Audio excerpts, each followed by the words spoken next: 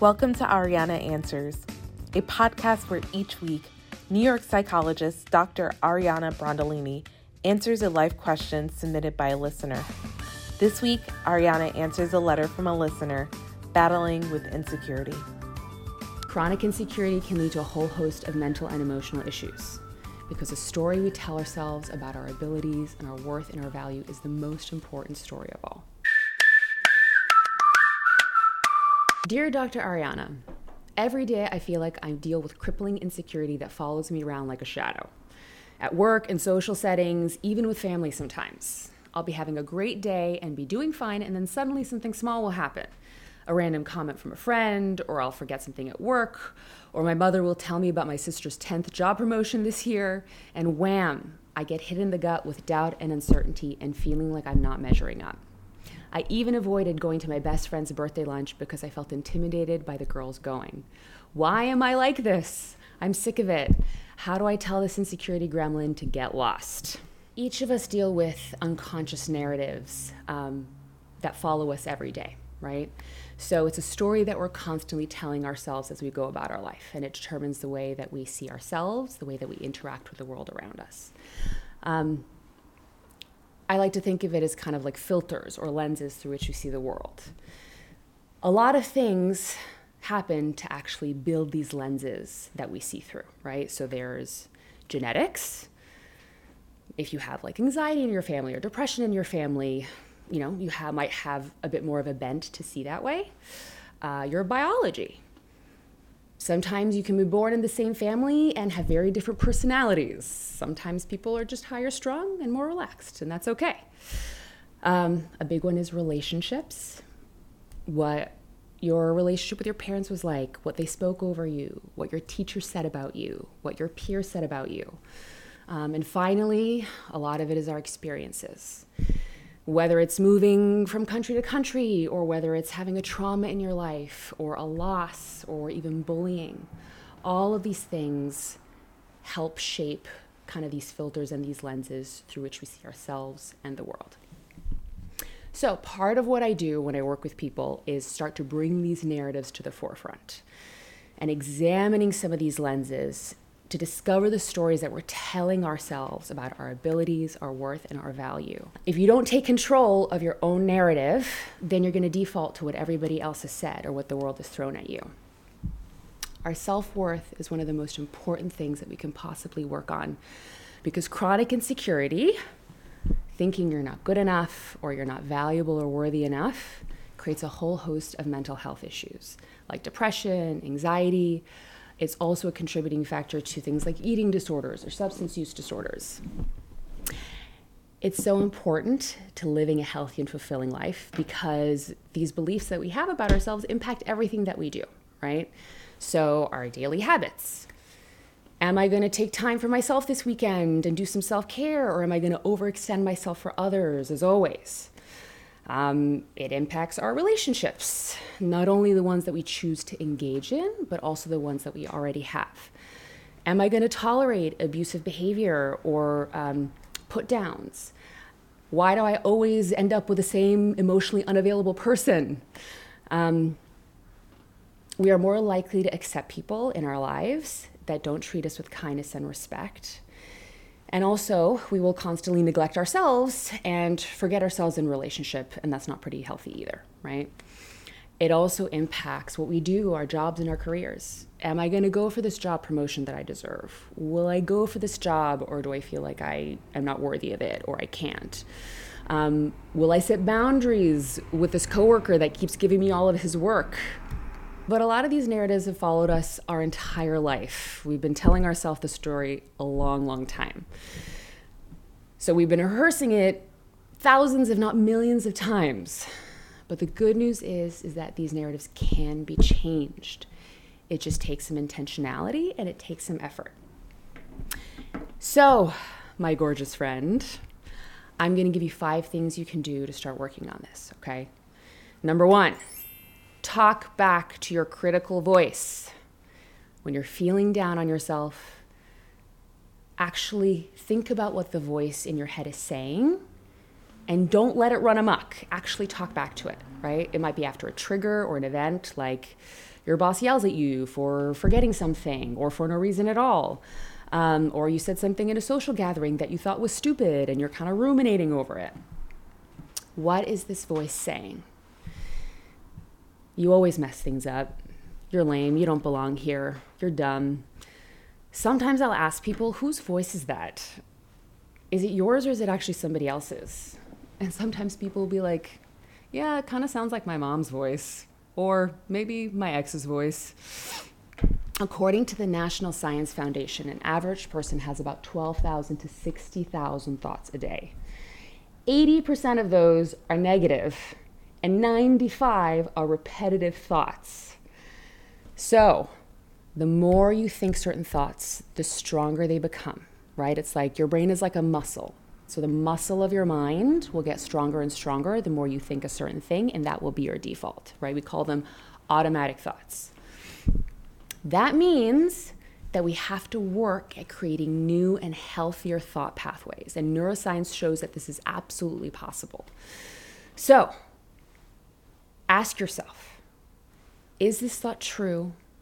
Is this thought helpful? What would I tell my best friend in this situation? When you've restructured that negative automatic thought, rehearse it, repeat it, meditate on it, write it down. Neuroscience shows that this is how it happens. You have to keep repeating it and create a new habit of thought. Rehearse your real worth. Research studies have shown that this is actually an exercise that can practically help you once your self-esteem has taken a big hit, okay? So, let's say something happened where you got down on yourself. Like your boss didn't give you a job promotion.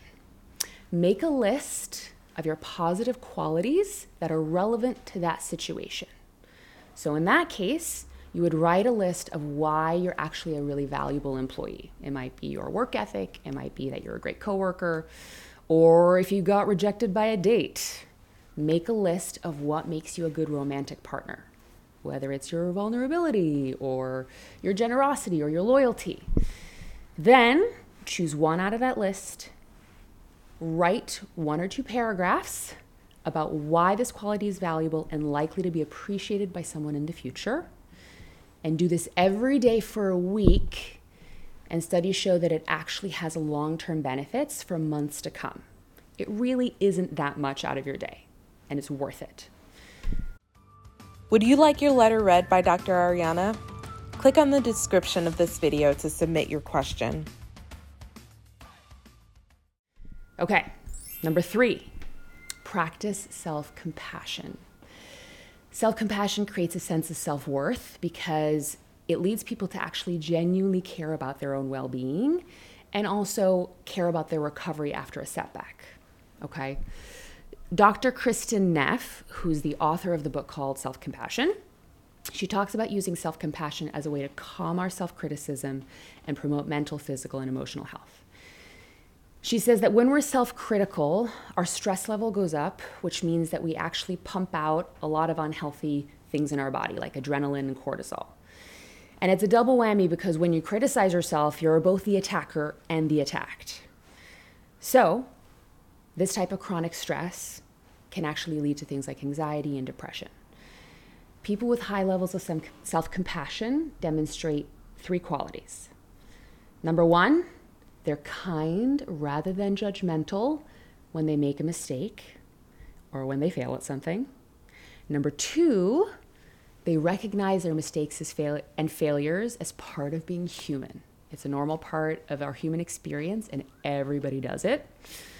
Number 3, when we stumble or fall short, they take a balanced approach to their negative emotions, which means that they acknowledge that this sucks and they feel their feelings, but they don't let it take over. So they do things to help themselves feel a little bit better, healthy things, and they don't kind of sit in it or let it dictate their behavior.